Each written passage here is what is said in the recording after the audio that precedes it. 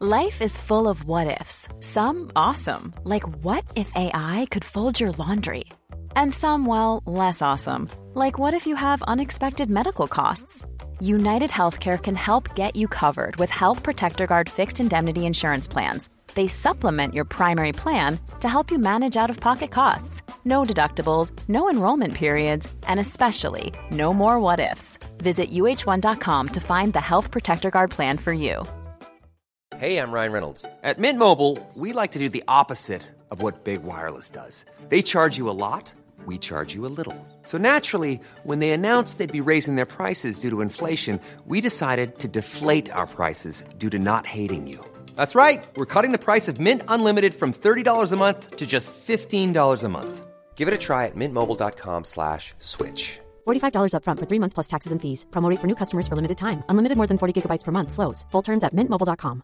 Burrow is a furniture company known for timeless design and thoughtful construction and free shipping. And that extends to their outdoor collection.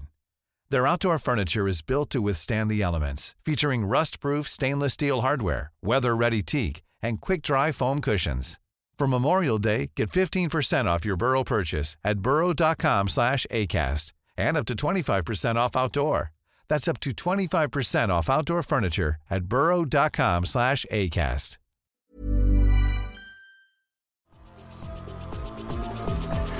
Welcome to the Top Cut. Welcome to the Top Cut. Welcome to the Top Cut.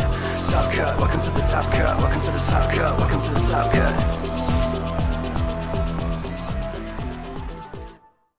Hello, everybody, and welcome into today's episode of the Top Cut Yu-Gi-Oh! Podcast. I, of course, am your host, Sunny, and before we get any farther, I want to take just a moment to thank all of our wonderful sponsors. That's the word. So, of course, a huge thank you to Steel Fox and ETB Games for their continued support of the podcast. And, of course, we also want to thank all of our affiliate sponsors. So you can find affiliate links down below for both TCG Player and Dragon Shield. To just click them before you shop to help us out a little bit. And, of course, if you want some discounts on some cool stuff, you can be sure to check out the Tier 0 games and the Grimoire accessories down below. They have, I think Grimoire still has a few playmats available if you're wanting to get one of their new playmats that just released. The playmats that are coming out have a serialized number etched into the back of the playmat. It is super duper cool. It's a limited run. These colors are not going to be available again after this. So if that is something that you're interested in doing, you can, of course, check out Grimoire at the link below, and Tier 0, they have AGOV pre-sales up. So check that out. And, of course, check out Gem Accessories. There are links with discount codes down below. Just type the code in at checkout to get 5 or 10% off your order, depending on the website. Of course, we also want to thank all of our wonderful patrons for their continued support of the podcast, and we would love to direct you to our Discord if you are wanting to go ahead and join in the discussion and go ahead and talk with the other people in the community. So, of course, I'm joined today by my host, Cockadoodle-Doo. How are you doing today? I'm pretty good. I'm just waiting till when you use Cheap Sheep Sheep is my name rather than Cockadoodle-Doo. Well, now it's the last one. And fun fact, because you asked for it. Fun fact, we did actually used to play Cockadoodle-Doo in Synchro Dinosaur.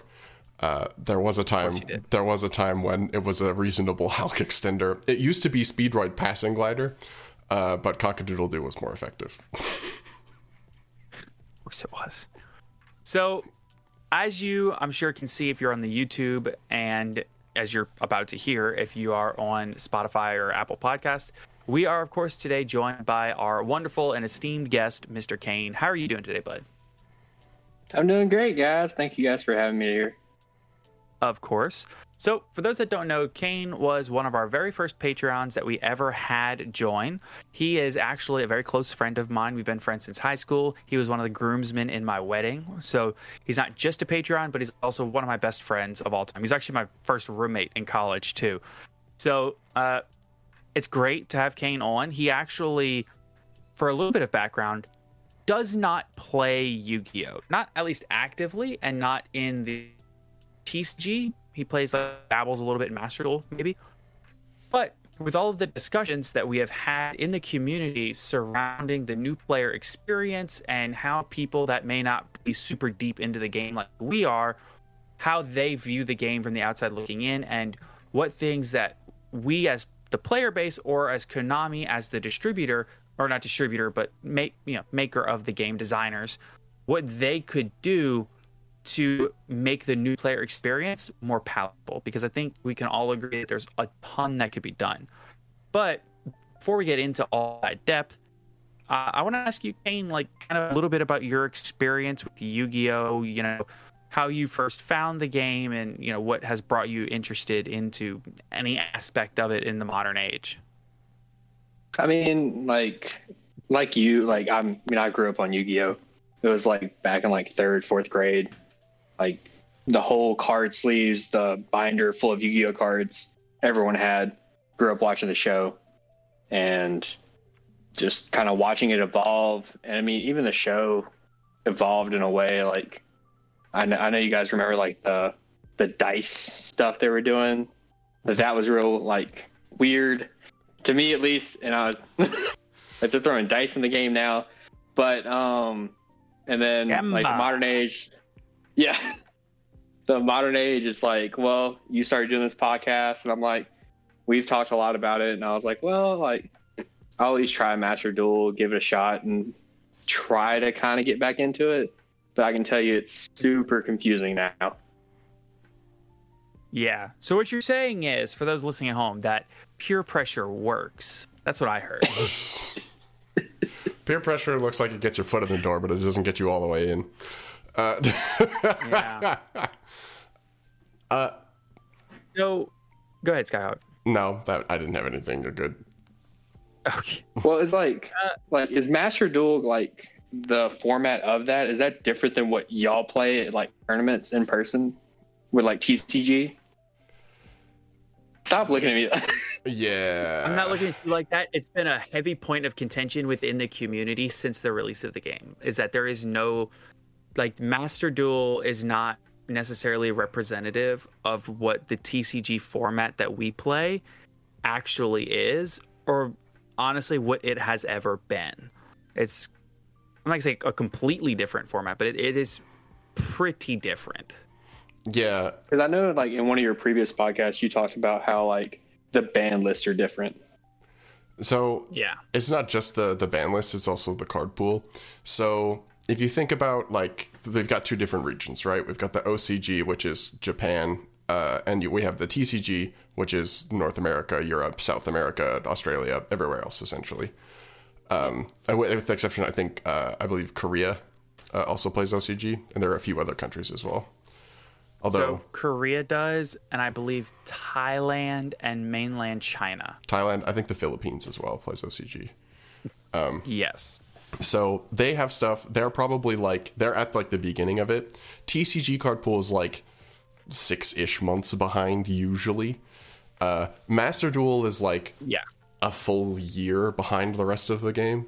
So not only is it like a card pool of stuff like we've all seen before, it's also, Master Duel is best of one. So you have a main deck and an extra deck, but you don't have a side deck to be able to swap in. So in person, it's best 2 out of 3, but in Master Duel, it's best of 1. So you end up playing, Master Duel is a very different game than the paper game, which is kind of weird and makes it difficult for people to transition from one to the other. Yes. And see, like, yeah, I'm like, the extra deck is even like throwing me off. Because I'm like, why is this an extra deck? Why do I need it? Like, why do I need it? Like, valid. Yeah, that's valid. That's fair. I'm used to the OG. You have one deck and you just draw your cards. So, not too well, actually, you. But to be fair, there was always like a secondary thing. It just used to be called the fusion deck. That's true. We just never used it on the playground because who's actually doing fusions, you know? As well, back when fusion monsters were like, I've got a Sandgan and like a Witch of the Black Forest. Let me make a Sandwich. And it's like, well, what does this do for me? I just used 3 cards to put up a guy that is Gemini Elf. That's cool. Yeah. Playground. Yeah, a lot of times the old ones, like the fusion monsters that were good, you had to play bad cards to make them, and the fusion monsters, and when the fusion monsters that you could make with good monsters, you'd rather have the good monster than the bad fusion. It was never you could never have both. So because it's like, why would I give up this card for like something that's like really only like 100 life points better, or like the effects aren't even there. Yeah. Yeah. What do you? So this is interesting, actually. Then, so if you're coming from a place where your experience with Yu-Gi-Oh is like, well, I don't know what the extra deck is. What kind of monsters do you remember jamming? Like, what are we talking? Like Giant Soldier of Stone set pass? Or are we thinking like Dark Magician, like GX era? All right, we got that 2 tribute. Okay, so it's we're talking like 2002, 2003, like. Oh yeah, that's where I'm at. So, what was kind of the last thing that you do remember being like a thing that you was like, oh, this is so cool, whether it would be from the anime or other cards you saw? Like, where is the kind of like the end point where you're like, this is kind of the last thing I remember. Everything past that may as well be a different language. Who was the guy that Yugi always like his rival? Kaiba, so Blue Eyes White Dragon. Yep. I just like the last thing I really like remember that I was like cool was in like every 5 seconds he play a Blue Eyes White Dragon, and then all of a sudden he just had 3 of them, and it's like he merged them together, and it's like cool. Here's this thing. It's awesome. Yeah. Okay, so Blue Eyes Ultimate Dragon would be the last thing. Okay. Yep. Okay, that's the word. That's the card. Yeah. All right, and that's where I'm at. Got it. And you did recognize you recognized Jetroid earlier, so you maybe were like cards wise, maybe you were a little tiny bit into like GX era, but that's about where it cuts off. Okay. Yeah. Do you remember any of the elemental heroes? Yes, I do. Okay. Because those were kind of funky. Yeah, I remember those. So we're a little bit into GX then. Yep. Yeah. So I mean, one thing I really wanted to ask you guys that I just keep thinking about is like, when are they going to stop making names for different types of summons? When is enough enough? Well, you got synchro, you got fusion, tribute, pendulum. Like, calm down.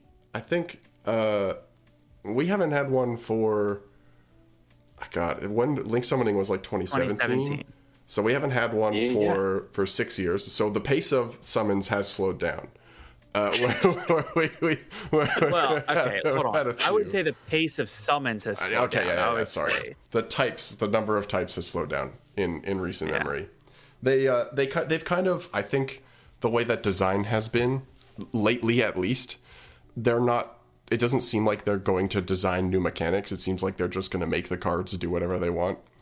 So they don't have to come up with another way to have you summon monsters. But I do think that brings up something that is very difficult for new players, is that there's a lot of red herrings in learning the game. Like, I think one thing that happens when people try to teach other people is that they go, so here is like a ritual summon and an Xyz summon and a pendulum summon and a link summon and a synchro summon and a flip summon. And it's like trying to memorize all that information is an ineffective way of like giving people the mechanics. So it would be much better to be like, here is a deck. Here is what this deck does. Go forth and experience everything else the game has to offer, and then learn it that way. Right. Like, but it's even like, no matter how much you water it down, it's still so much information overload. So like you mentioned that you played a lot of Master, like not a lot, but like a little bit of Master Duel. How did you feel after Master Duel? Like, what was it like? You ran into a match in like a casual ladder and you were like, what the hell is happening? Or like, where did you go? Explain your Master Duel experience, I guess. Well, I started off with the one deck, and then I basically just used the gems to buy all these starter decks. And I kind of just jumped around back and forth, basically just getting used to the deck and trying different things. Like, once I finally figured out like the pendulum summon aspect, where it's like, oh, the numbers mean something, I was like, cool, I have this now. And then I tried a different deck and complete like 180 compared to that. But I never really played the casuals. I always go full into it, so I just played nothing but ranked matches. Just dive right into the deep end. Good move. Yeah. If I'm gonna do it, I'm gonna do it full send. But one could argue that in Yu-Gi-Oh specifically, the best way to actually learn the game is just to dive into the deep end like that. Yeah, it's to just lose 12 billion matches in a row. That's true. That's what I did. That's what I still do. I mean, it's just if you lose enough, eventually you see what you're losing to and you learn how to beat it. Right. I definitely got better. Like I won. I've like, we'll say it's probably like 30% wins. Like, so it wasn't terrible. Yeah, like I wasn't going in there and just getting blasted out of the water every 5 seconds. But I mean, honestly, it was fun. It drains your battery a lot, but I've changed the battery consumption on there. But I mean, overall, it's still a fun thing to do. Just mess around. So this is interesting too. So you mentioned like a battery drain. So you play on mobile. Yep. How was it? Did like the game work okay on mobile? Was because I played some on Android, but I mostly play on PC. Is it like, is it does it seem small at all? Do you think it's manageable? I didn't mind it at all. I mean, when you change the battery consumption, it gets a little choppy, but overall, I mean, it's still like, I mean, I felt like I was in it. Okay. Like it didn't feel like I was staring a million miles away trying to like lay a card. Got it. Okay. Yeah. So it's good to know that they've at least made that a smooth experience. So the problem I think is, this is something that I come across a lot with extremely valid criticisms of the game, is like the presentation is really good, the client is awesome, the visually it's really, really clean. It's just the depth of the game is the issue, and that's where new players run into issues.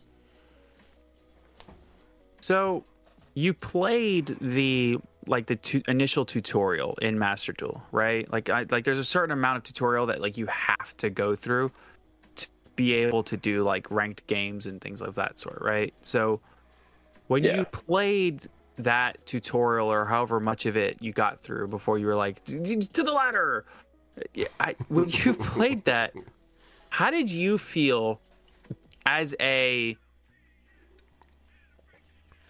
guess you could say returning player, but really like kind of like a newer player?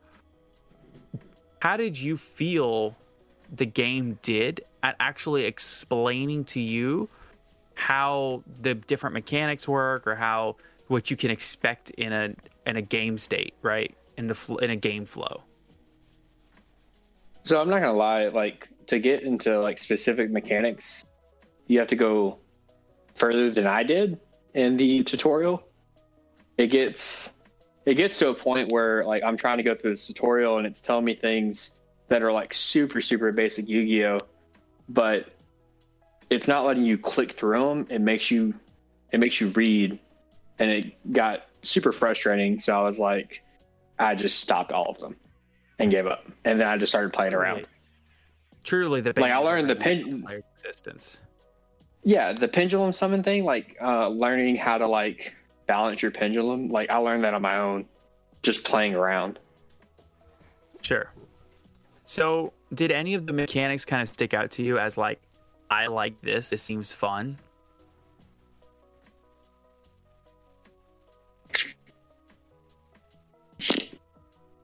I mean, I've already said it like 3 times, but pendulum, like, I mean, it's kind of fun because it kind of just like, it makes your mind work for it. Yeah, you gotta line up your scales, keep the extra deck, and it is also satisfying to just slap a bunch of big guys on the board. Like, yeah, I got my numbers right. Here's a bunch of 2,500 big bozos. What you got? Yeah. Like you can you lay your normal summon and then pendulum summon a monster, and then guess what? Like you can go to your extra deck now and maybe pick up something. Yeah. Like it's kind of fun that way, and you can just lay down like a bunch of cards at once, and then your opponent's like, man, what am I gonna do now?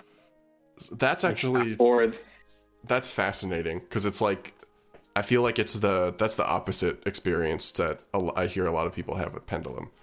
But you're also coming from a place where like the last thing you remember was like old kind of Duel Monsters era Yu-Gi-Oh! So you don't have experience with the other mechanics. But it feels like anybody who like tried Synchro or tried Xyz back in the day comes to Pendulum and they're like, well, this is stupid. Why are we doing this?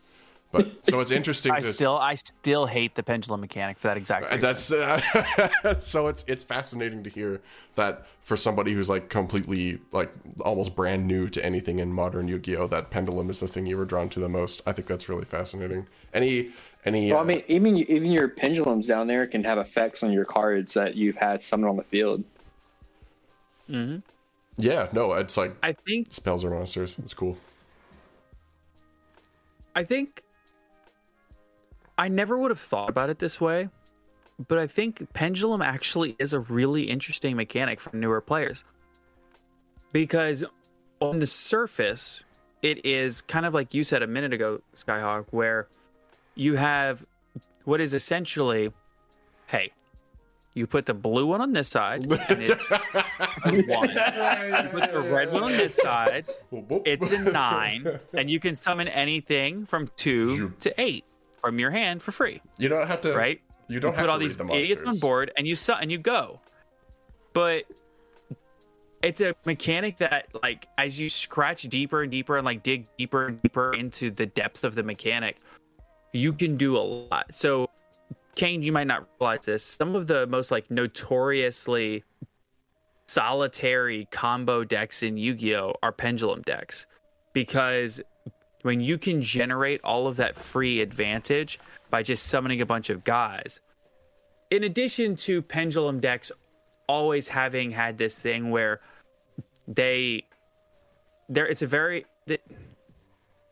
usually from your opening hand, the entire rest of your main deck is very accessible, just because of like the way that the mechanic plays inherently. They search and go get all the cards that they need very easily, which most decks do. But pendulum, it's very much like a pile, right? It's not necessarily like, you know, this one archetype of cards with this one archetype. It's more, these are like, pendulum is its own type. Does that make sense? Like, you might have. It does. Okay, yeah, because like synchros, you might have, you know, this deck type. Like I play Sword Soul, and it is a synchro deck. Yeah.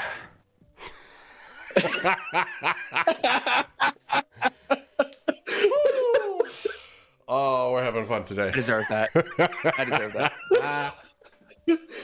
So I've been listening. Yes. Well done. Okay.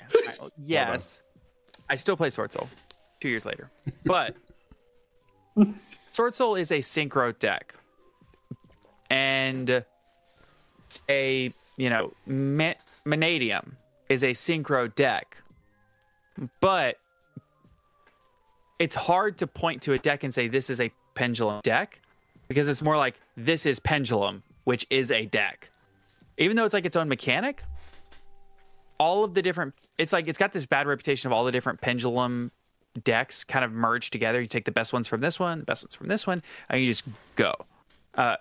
So the deeper you dive into the pendulum mechanic, and then, you know, obviously, if you put 4 monsters on board out of your hand for free, it's like, okay, well, this one's a tuner, so I can make synchro monsters. And these two are both level 4, so I can overlay them and make a rank 4 Xyz and stuff like that. So it not only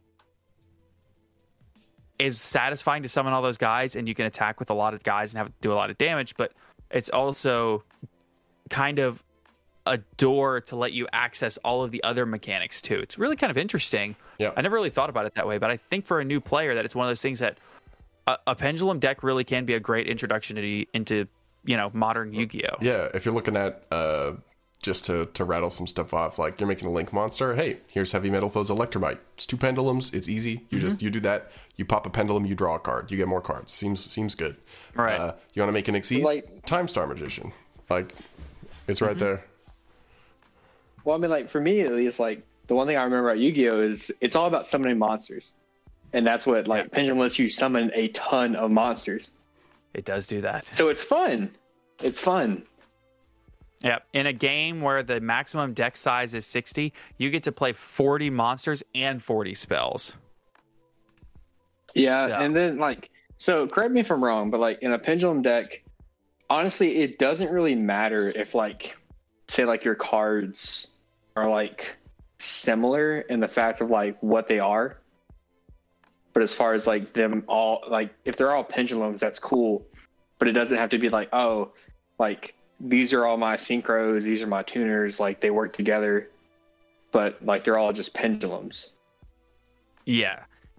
So I guess the TLDR, explain it like I'm 5 thing with the different mechanics is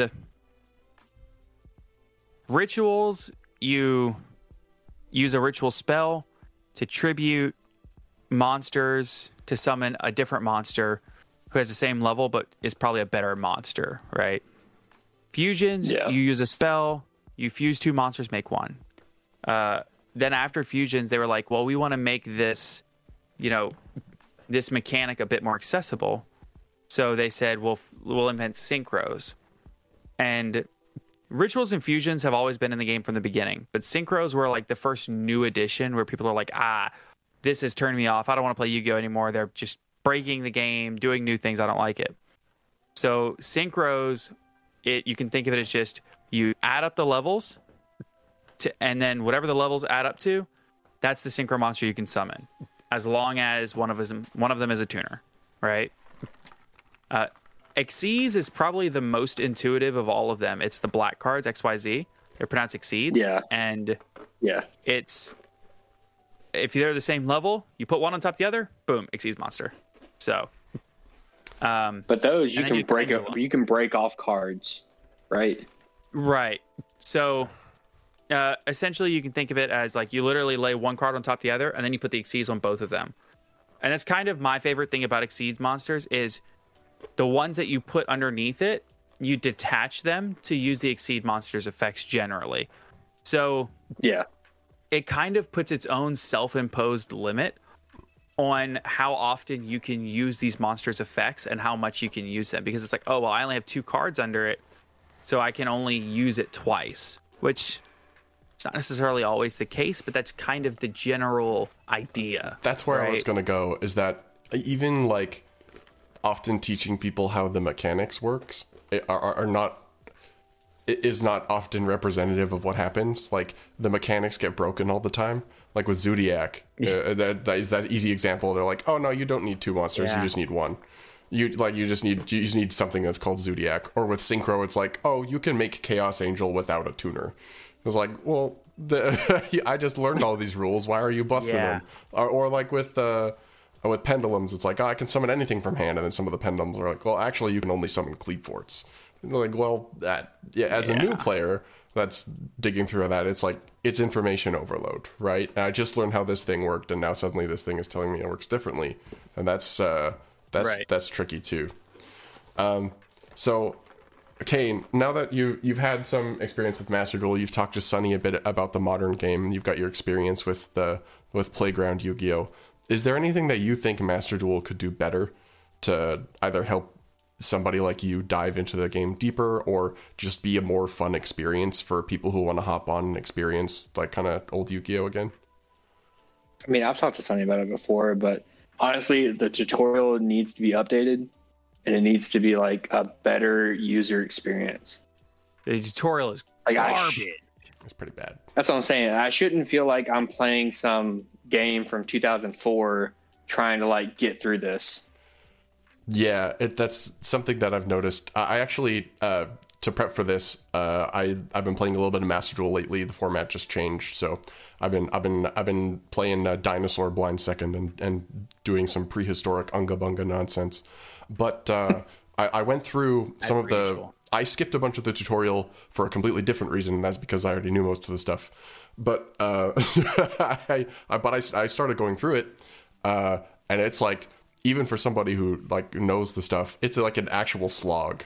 Like they're like, press this button to do this, and press this button to do this. And did you know that there are like X number of steps in the damage step, and they show you like monsters from 2005 to maybe 2010. Nothing in those tutorials like tell you what the mechanics do. They do not prepare you at all for what the modern game looks like. Like, even if there is like a pendulum summon, they're like, pendulum summon like this one dragon guy, instead of, oh, this is what you do after you pendulum summon. Like and like the solo modes are like a kind of a decent way to do it, but again, it's so telegraphed that it's tough to devote that to memory, right? So I totally agree that the user experience sucks for an existing player or for a new player. And I know one thing I want to say, I think I've heard y'all talk about this before, is just I wish, so like when I'm playing competitive, I wish that I was paired with somebody, like I could choose my level of Yu-Gi-Oh knowledge and then pair with those people, because sometimes like I'm trying to play, I'm trying to have fun, and then I get that one person just demolishes me. I don't even get to play a card. And I'm like, cool. So it's just that gets very disheartening, and I ended after that. I rage quit. But that's one thing I haven't found out how to do on there yet. It might be a thing, I'm not sure, but that would be helpful. It kind of exists. So, yeah.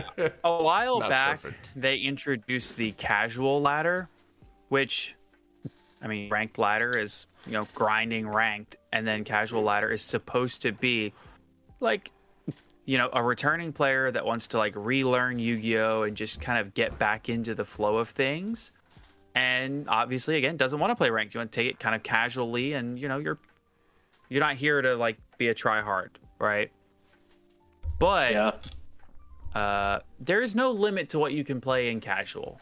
So yep. So as you can tell, like with most online games, people will go there to grief or to farm replays for some like convoluted wombo combo nonsense. So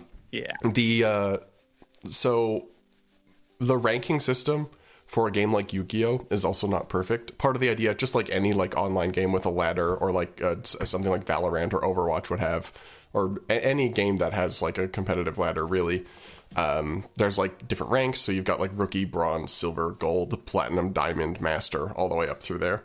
But the problem is that a lot of the time you can still encounter players who are doing like meta tactics at those levels. For example, I'm someone who maybe like plays really hard Master Duel for a month and then doesn't touch the game for 3 months. So when I don't touch it, I de-rank a lot. So I am someone who's very competitive, and I'm in like rookie and bronze playing against people who clearly like are not playing something that is as strong.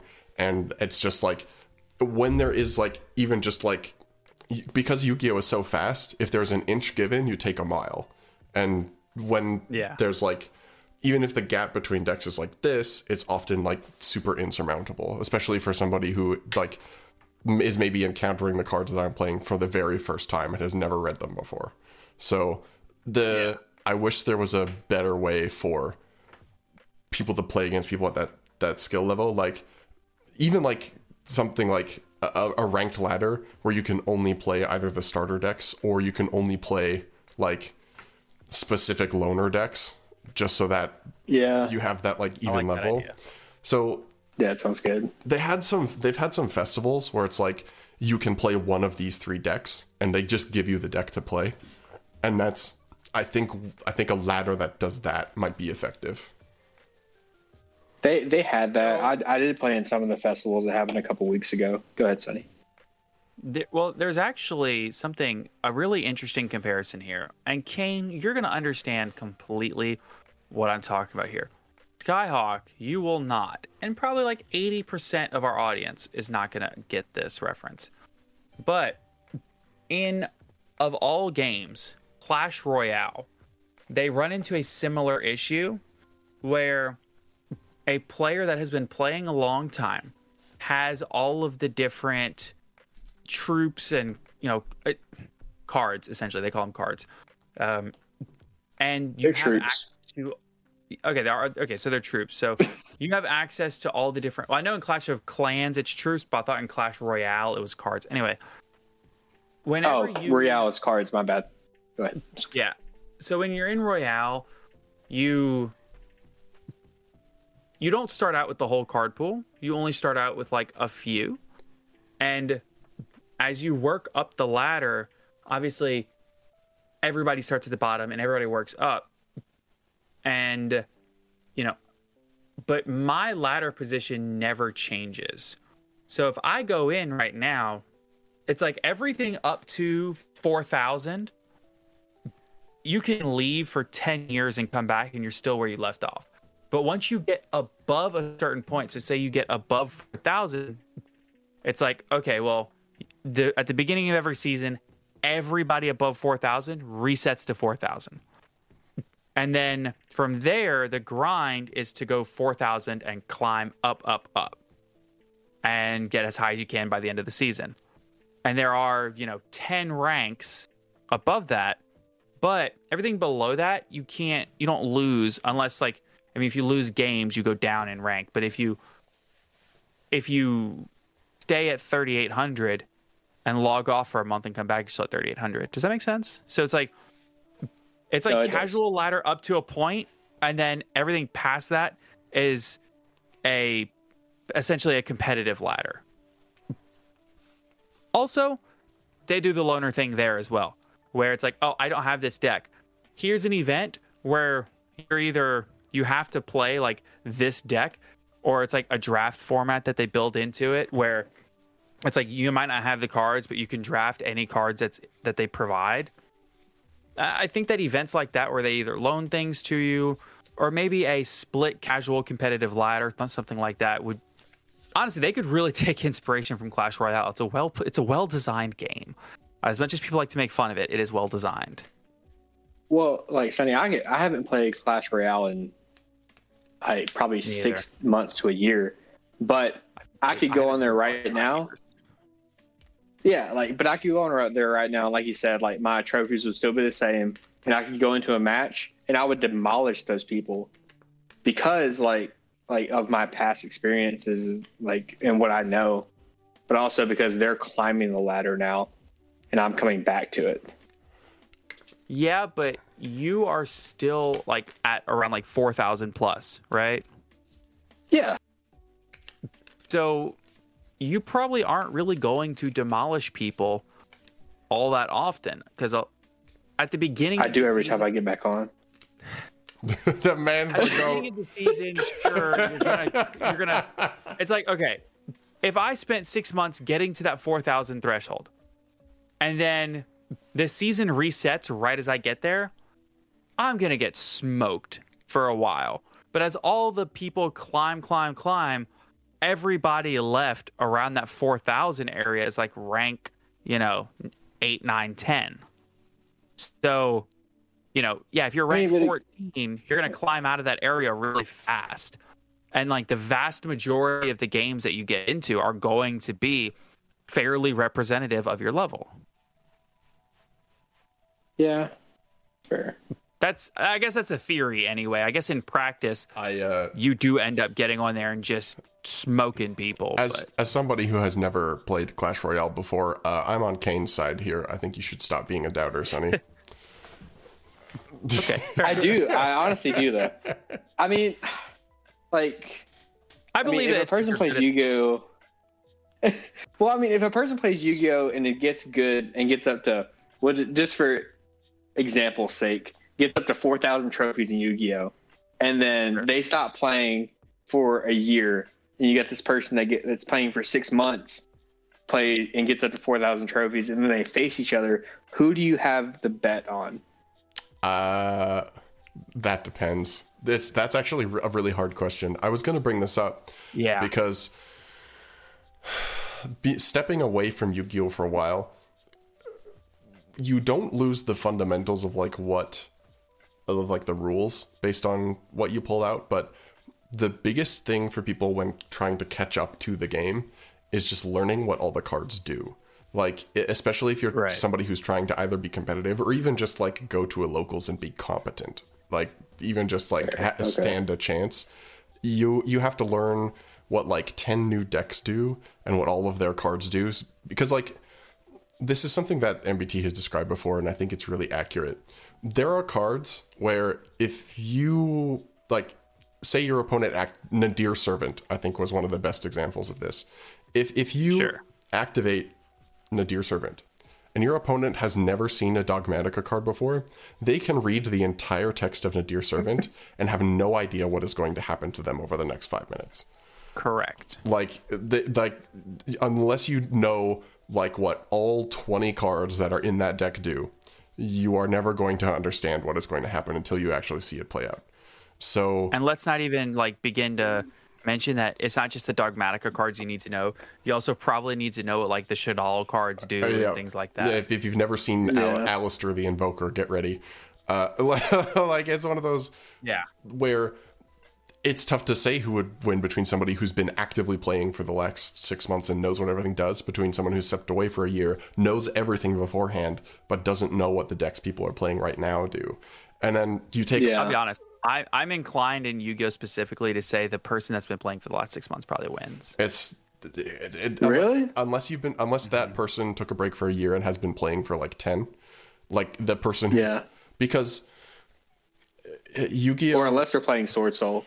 True. that got another. So what's interesting is there are some decks that have longevity at the rogue level. So I think people who end up playing those decks stick around for a long time.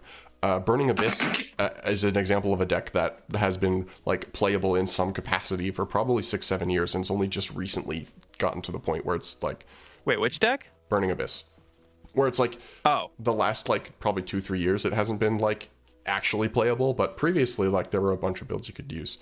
Sword Soul is a deck that's like that, where it's essentially infinitely playable so long as like you get the fundamentals. So there are strategies that you can play where it's like if you step away from the game you can come back and adapt. But for somebody... when's the last time Sword Soul was topped in a tournament? Listen, we don't. First off, this month. Second off, we don't need to get personal. I disagree. I think we should get very personal. Whoa. Okay, Pet Decker, hold on. Hold on. Yeah. Sorry, I believe I have... When was the last time Fluffle topped? When was the last time Dino topped? Sorry. Hold on. The last time Dino topped was me at a regional a month ago. You... Who do you think you are? Can you listen? Y'all talked about that. Yeah, who do you think? Was it top 8? It was top 8. Yeah. Skyhawk got top 8. I got fifth at a. Now, to be fair, it was a 100 player remote duel regional, so it's not like I'm not breaking the barn door down or anything. But you don't have to sell that to people. And to be fair, Fluffle has not topped anything since David Vasquez, so it's been a hot minute. Unless the Master Chief. That's a representation issue, not like a deck issue. Yeah. But it's weird because it's a whole other universe, right? Like even like one problem too is that I think a lot of casual spaces where people go to learn the game get infested with competitive players just because it's the only thing that Yu-Gi-Oh has ever been is competitive. Mm-hmm. Like my locals actually had for quite a while as like an experiment a casual night where it was like you can't play meta decks. But the problem is that a lot of people who go to play at those events will just play bad decks, but they'll be like optimized. So you'll have somebody learning with a pile of cards going against somebody playing something that's lower powered, but who knows how to do like everything inside and out. And so that gap still causes a problem. And then like I have played against somebody who showed up to a locals with like, it was a really old Dark World deck. And they were literally, it was like normal summon snow and then do nothing. And I was just like, I just killed them with like a bunch of giant stuffed animals, and they were like, "That's the deck." And then they were like, "Hey, can you like help me fix my deck?"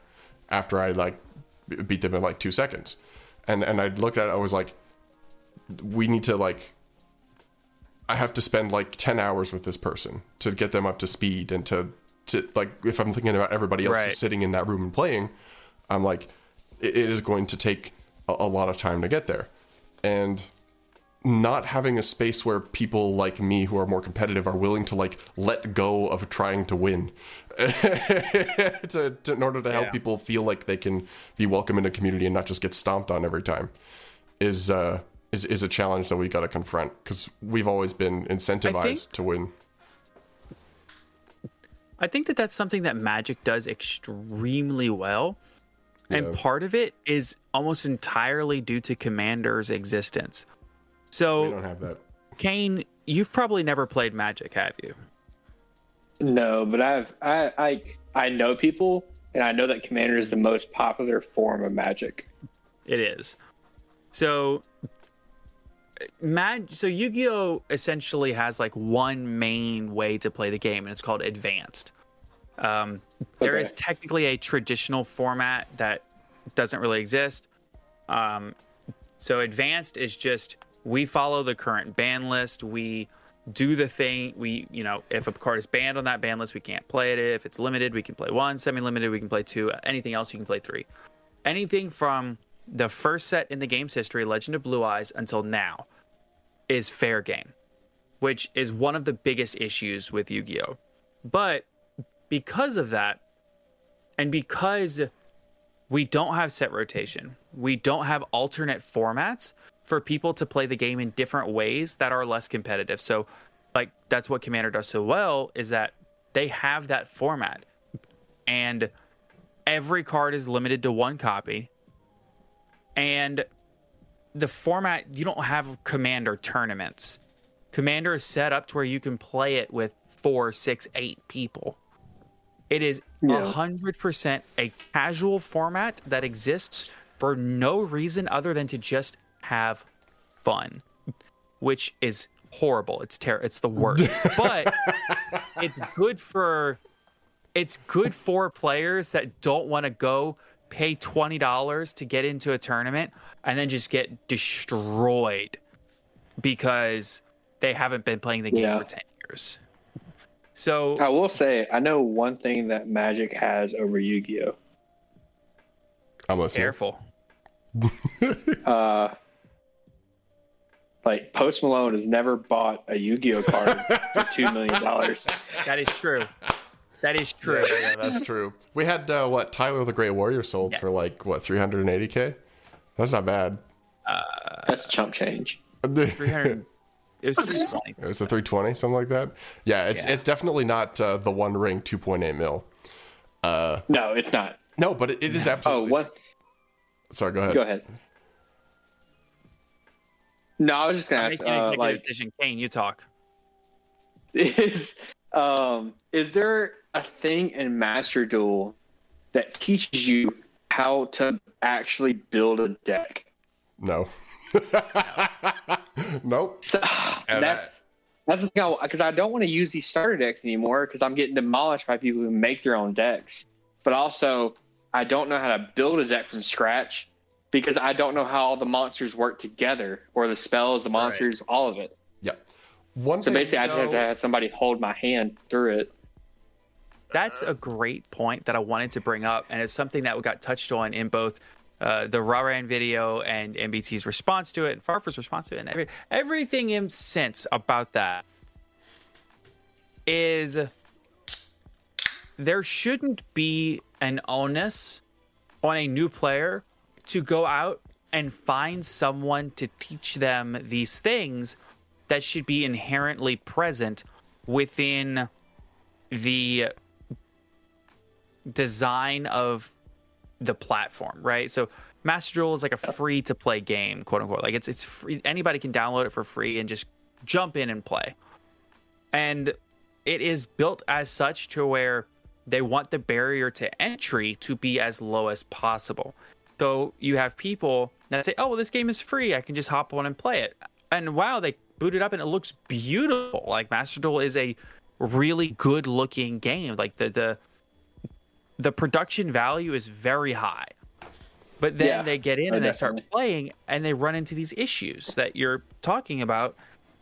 And they should be able to, by just booting the game up and playing through tutorials and solos and things like that and going through these different modes and things, there should be a certain amount of, you don't need to go find the resources to explain. Like, Konami should not expect people to go look for other people for resources. They should be able to provide the resources within their own game to learn how to play said game. And in Yu-Gi-Oh! It kind of sucks because there's just this expectation that it's like, okay, you're going to play Master Duel for 45 minutes. You're going to get through the tutorial. You're going to go watch 25 hours of YouTube videos to learn how to play this game and how to deck build what's good. Yeah. And then you're going to come back and you're going to get blown out in 10 minutes on Master Duel. So it really sucks that basically any player that has to play the game, any player that wants to play the game has to have like a complete like guide. Like you have to have a Pokemon trainer that says, go, do this, attack. Like you have to have someone to just like not necessarily show you what to do, but like literally like sit down for hours and explain it. And that was another point I wanted to make with Commander, actually, is that like because of the casualness of the format and how generally conceptually easy Magic the Gathering is to understand, like I know there's a lot of depth. I know people listening are going to be like, Magic is to the game that can be found, but as a whole, Magic is a game that on the surface level is way easier to dive into than Yu-Gi-Oh. It's like, here's 60 cards. Here's you use this is mana. This is your resource. This card says it costs 1 mana. You use 1 mana to play it. This card costs 2 mana. You use 2 mana to play it. It's like boom, you're playing Magic. That's the whole game, right? Whereas in like Yu-Gi-Oh, how do you build your deck? Oh, here's your commander color. That's all your card colors. Yeah, exactly. It's like, well, how do I build this deck? It's like, what's your favorite color? Green. Okay, cool. Here's a green deck. Here are green cards. Yeah. Go. Yep. Yeah. We have like so. Yeah, the only thing that we have to denote stuff is if you're playing an archetype, you can have the name of the deck. It's like, oh, you put all the Salamangreat cards in, but then they're like, okay, but which Salamangreat cards do I put in my Salamangreat deck? What not Salamangreat cards should I put in my deck? Well, they don't tell you anything. They're just like, here's how to do Gazelle. Go have fun. And they don't tell you, like... I mean, like, honest... Go ahead. I was just, like, if Master Duel did something where it was like, oh, hey, here's 1,000 cards. Make a deck. And then every time you picked a card, it was like, no, that doesn't go with your deck. Try again. Oh, yeah. And then it tells, like, when you pick a card, it's like, oh, yeah, this goes with it because of this. Some way to... at least like teach you card evaluation, right? Like, yeah, obviously there's some stuff that you can only get with experience. Like in this format, I want to be playing Forbidden Droplet, or in this format, I want to be playing like Infinite Impermanence or Nibiru, right? Like that stuff is going to be tough because that comes with knowledge of the game. But like, surely they could be like, hey, you're playing dinosaurs, right? You should play Fossil Dig. Fossil Dig helps you search dinosaurs. Or hey, you've got Animadorned Archosaur. If you want to resolve this effect, you need to make sure to have a pill card. Here's a list of pill cards you can play. Yeah. But Double Evo Pill's probably the one you're looking for. Like, something like that where if you get a structure deck, they're like, hey, here are... even like, say like you buy the Salamangreat structure deck or the Pendulum Magician structure deck, right? If they had like a, hey, here are some example deck lists of people who've been playing recently. And this is, you can like go look at that and be like, this is what other people who are doing this are choosing. And like, maybe a little bit of why. But the transition from normal summon a guy to running a fully functioning deck is just insurmountable the way the game is right now. Yeah. I think that there's a really good way to do that. I'm listening. Okay. You go in and you say, okay, I want to play Salamangreat cards. I want to play a Salad deck. Okay. I go to the little search bar. Salamangreat. All right. Give me an option to sort by how much the card is played. Right? Usage statistics. If a card is played... okay, let's say Salamangreat Gazelle. It's played in 3% of decks. That's not a lot. But it's played more than any other Salamangreat card, right? Okay, click it in. Okay, this card's played in 2.8% of decks. Well, that's probably the Salamangreat decks pretty much all play it. Oh, this card's played in like 0.2% of decks. Yeah. Okay, well, that means that card is not even played in Salamangreat, right? Being able to look I think at being able to something sort by card usage would be crazy. Yeah, doing something like because I feel like a lot of people just start reading like a bunch of cards that are not going to be very helpful. It's like, oh, actually, some people are playing Dark Ruler, and then that comes to the top of your list instead of like Axe of Despair and Riryoku and just a bunch of like ancient cards that do nothing. It's they just give me something to help me out. Yep, I totally agree. Okay, Oh, go ahead. Well, I was going to say, I have a question, Cain, which is, have you felt after playing some Master Duel as like a new player, have you felt the urge like, oh, I played Master Duel, this interested me, I think I'm going to take the next step and either do research into the card game to maybe get better at Master Duel and like try to like grind, or have you had maybe the inspiration of like, hey, Master Duel, I had fun. I think it could be a fun game to play. Let me maybe go to my local card shop and try to like see, how I would do playing like paper Yu-Gi-Oh. Because I think that playing 2, 3, 4 hours of Master Duel is kind of a great gauge of how much a new player is willing to really like put up with if they want to play the game. Because like there's a certain point where you play the game and you're like, it's too much. I don't care anymore. I've like, eyes glazed over. I've stopped reading cards. I don't care. Just, I don't want to do this anymore. And then there's another path where it's like, oh, this is crazy. I enjoy this. Like, I want to go to locals. I want to go, deep dive into this. So I'm kind of wondering which path you've, feel like you're going down. I will say I'm still working on it. I still I need to play more. Grand total, honestly, I probably only played maybe like 2-ish hours. Like if you combine everything totaled up of like Master Duel. But am I interested? Yes. Have I went to Walmart and been like, oh, Yu-Gi-Oh 10? Yeah, I bought it. Don't judge me. It looked cool. It was gold. I bought it. Oh, wait. You did buy it? Yeah. Okay. Happy that you got paper cards. If you're buying a product, the Megaton is probably not the worst. Any chance it looks like this? Yeah, exactly. It looks exactly like that. Yeah. That's exactly what I got. You read my mind. Yeah. I'm kind of curious as to what cards you got out of that. Oh, I looked them all up. They're worthless. I looked.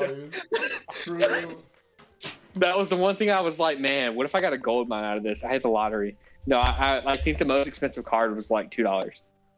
Yeah, the tins are. I got gypped by Walmart. Yeah, I guess the quick explain. The tins are like they're the reprint sets. So the tins are like so they reprint all of the good cards that don't have reprints yet, or not always good cards, but most of them. So sometimes those can hold value, but over like a longer period of time, especially the gold ones. So if you got the gold ones, those were last year's tins. And depending on the tin you got, it might have been 2 years ago. So some of those cards might not be as relevant anymore, which is why their values dropped.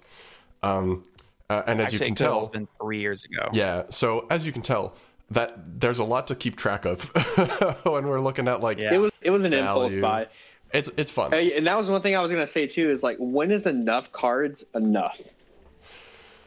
The rotation debate. We don't need to make this. We don't need to make this Sonny, okay? Sorry. It's been sorry. So it's been like 6 months of you trying to organize your collection, and you just finished the trap cards. Listen, okay, hold on. There's been a lot of me not doing anything about it. Not because I don't want to, but because I can't make myself because it's too many cards. But there's been a lot of me just like stalling and not actually doing the sorting I should be doing. If I actually sat down and did it, I could finish it in less than 20 hours for sure. All right. So honestly, that wasn't a jab at you. That was just a jab at the overall amount of cards that Yu-Gi-Oh has. Yeah. Oh, I thought you meant me personally. Like, I've got like 80,000 cards in this room. No, I just mean how many cards are there? Like, if just single cards are there in Yu-Gi-Oh altogether? It's probably close to 11,000. 13. No, it's over 12. It's over 12 now. I feel like I'm getting old. I feel like 10,000 Dragon was just yesterday, but it definitely was not. It was 3 years ago, bud. Oh my God. And they're releasing cards at an exponential rate. I'm saying, and they're still coming out with new cards. Like, when is enough? Like, when is it going to be like chill? Yeah. When they are no longer capable of making money. I guess. So we're coming up close on time here, but I do have just like a couple of funny Yu-Gi-Oh questions. What's your favorite Yu-Gi-Oh character that you remember? Character, like just from the an actual person from the show, or like Yu-Gi-Oh. That's true. How about card? The 1999 championship Blackluster Soldier. Oh my god! Now that's a good answer. That's a good answer. I know the guy that has it. That's. Well, Sonny, you got to hook a guy up. Come on. Yeah. Well, listen, if he wants to pay what that guy paid plus more, I'm sure the guy would sell it. Well, honestly, he probably wouldn't. I was going to say, if you have that, you're probably. I know. I don't actually know him, but like, Sonny knows where it is. That's like saying like I know Brad Pitt. Like, I know who he is, but I don't know him. Twitter. Like, come on. Okay. Yeah. I talked to him on Twitter. Okay. I can't. We've talked in DMs. So good. Oh. Okay. Yeah. Sonny, I might not talk about that. I don't know if that project is still ongoing. Go for it. It's okay. Okay. Sonny. You're talking about the project I wanted to do? Should I not talk about that? We'll talk about it. It's kind of falling apart. You can talk about it. Okay. Sonny had been on a quest to find Ulevo. And that video may still happen at some point, so keep an eye out. But Ulevo is an old prize card that supposedly nobody knew where it was. And nobody had any information about it, aside from some pictures from 2005. And then yes, Sonny, there is one picture of the guy that got first place in the Game Boy tournament holding it. There are no pictures of the champion that actually won the card in the 2004 World Championship holding the actual card, because there's actually one copy of Ulevo. There's two. And he made this whole thing about it's going to be this huge undertaking. And we talked about it for hours and hours. And then the next day he messages me and he's like, I found it. Kind of. In theory, I may have found it. Who knows a guy?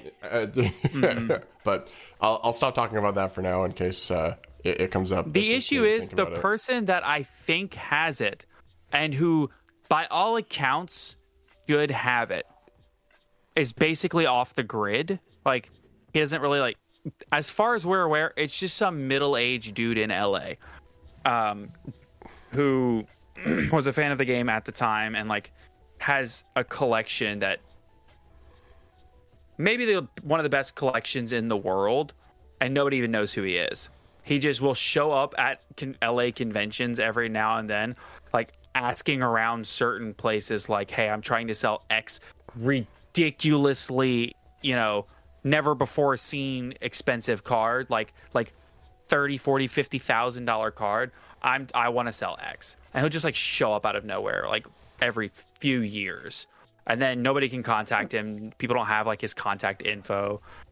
He doesn't even have a Facebook. I mean, dude's a ghost. So I know we're running quick on time, but Skyhawk, you got any more questions? That's I was just gonna say, that. I mean, the favorite card is an incredible example. I guess my last Master Duel related question. Eddie, what's your favorite pendulum card so far? If you remember any of them. Nope, I just play them. You just toss. How about that's I look at the numbers and I play them. That's so okay. Then what's your favorite number? Yeah. I try to get the biggest number. Obviously, the biggest. 0 number. through 12. 0 through 12, though. That's all we can do. Well, I like the spell that lets you increase your pendulum 1 and lower the other one 1. I like that spell. I don't know what that is. Oh, I also don't know what that is. That's but it'll let you increase one side 1 and lower the other side, so you can increase your pendulum. Is it like a one-time thing? Or listeners, listeners, if you know this, be sure to go into the YouTube video and leave a comment down below telling us exactly what card this is that we don't know. He's got us. It's not Jetroid. He's got the pendulum tech. It's not Jetroid. True. Yet. All right. Does that about do it for us, Mr. Sunny? Of the Top there Cut is Yu-Gi-Oh! one podcast? last thing that I wanted to ask. I wanted to open the floor to Cain to ask two Yu-Gi-Oh! By all accounts, compared to the vast majority of the world's population, two Yu-Gi-Oh! Experts, sort of, on. Do you have any questions that you want to ask us about Yu-Gi-Oh!, about Master Duel, about anything in particular to do with the game that you feel like we can answer for you and like help you out with? Because, I mean, you don't just leave a lost puppy sitting there. You guide him along. I know, yeah. I mean, honestly, y'all answered a lot today. Yeah. Yes. Why do tuners Do you have any exist? burning questions coming into this? Why do tuners exist? Why tuners? Yeah, why do tuners exist? Stop it. That's a great point. That is why tuners. Why tuners? What are tuners? We can answer. Why are Yeah. tuners is maybe harder. Yeah. So it all started when this guy did not want. It all started when this guy did not want to use the name Hope for a card. Oh no. maybe we can tell that story a different time. Yeah, it all started when this guy didn't want to use Hope to name a card, and it ends with Clowncast. That's all you need to know. So, listen. I'll explain it to you some other time, Cain. So listen, hey, Cain, thank you sincerely so much for hopping on, and thank you for the literal years of your support on Patreon. I appreciate that because you don't really play this game. You just wanted to support a friend's endeavor and a friend's dream of doing this, and you've always been there to support me. Groomsmen at my wedding. We roomed together in college, even though we didn't like super know each other. We knew each other in high school, but we weren't like best friends. Years and years and years of friendship. You've pretty much been always like consistently a good friend, and a great friend, and I appreciate that. So thank you for coming on today. I really appreciate it. Thank you for having me. I appreciate it. Of course. I have a mug. Yeah, you did get the mug. So for this, I did get a mug. In certain Patreon tiers, after 3 months of supporting us, on Patreon, I don't even have the mug. What the hell? Come on. You got to subscribe to the Patreon. Dang! I gotta. You weren't a patron as long as I was. That's true. I gotta up my game. I think you got a T-shirt too, didn't you? No, I did not. I still don't have a playmat either. I was promised one of those, I think. Well, you see, in time, these things happen, and in time, you'll forgive me. So, with that said, let's go ahead and thank all of the wonderful patrons. So, a huge thank you to Always Second. New name. New name, I like that. That's good. Zyphorus, Big Stinky, Blue Eyes is Best, Copium, Common, Caleb W. Okay, all right. I like that one. We can take that one. Ding Dongs, hostess of the Yang Zing. Give me that Harussi, Konami. HGH Cyber. I used to play Rogue, but then my mom got a job. I still love that. John Leal, Maple Money Brain Gang, Mountain Man, Oatmeal Spaghetti, Owen Alvarado, Pistol Place Pendulums, Silver Hope, Tiny Earth Cat. Understanding and reading are two different things. Virtually Savior's World. What do you call a magic owl? Houdini. Wind Up Carrier, Zinfadel Matey. Aaron Gardner, Alexander Chan, Asami, Ashlish Chaps, Atsuyo, Simp of the Silver Castle, Blackwing, Silverwind the Ascendant is the best Floodgate, Box Wine, come on and get your game on, Duty Booty, Dragon Maidenless Behavior, I'm about to Rika Glamour, Tribute for Costies, Plant Nuts in Your Mouth, Level 4 Fire Warrior Gaming, Lama Yama Cam, Sarama, Maxi Pack, Neshi, Old Man Red, and pin code 143. Thank you all so much for your continuous support of the podcast. And of course, until next time, have a wonderful weekend, everybody. It was actually really fun to get to know one of your good friends and also a longtime patron, formerly Cain Martin, now Always Second. You could say it was a riot, a Borreload riot dragon.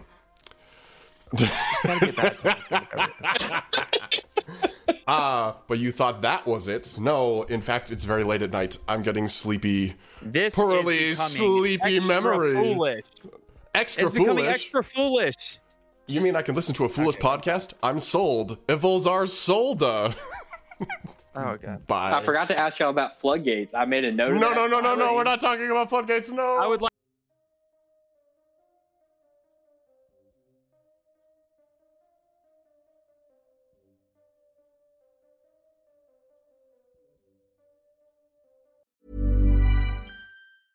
Mom deserves the best, and there's no better place to shop for Mother's Day than Whole Foods Market. They're your destination for unbeatable savings, from premium gifts to show-stopping flowers and irresistible desserts. Start by saving 33% with Prime on all body care and candles. Then get a 15-stem bunch of tulips for just $9.99 each with Prime. Round out Mom's menu with festive rosé, irresistible berry chantilly cake, and more special treats. Come celebrate Mother's Day at Whole Foods Market. Planning for your next trip? Elevate your travel style with Quince. Quince has all the jet-setting essentials you'll want for your next getaway, like European linen, premium luggage options, buttery soft Italian leather bags, and so much more. And it's all priced at 50 to 80% less than similar brands. Plus, Quince only works with factories that use safe and ethical manufacturing practices. Pack your bags with high-quality essentials you'll be wearing for vacations to come with Quince. Go to quince.com/trip for free shipping and 365-day returns.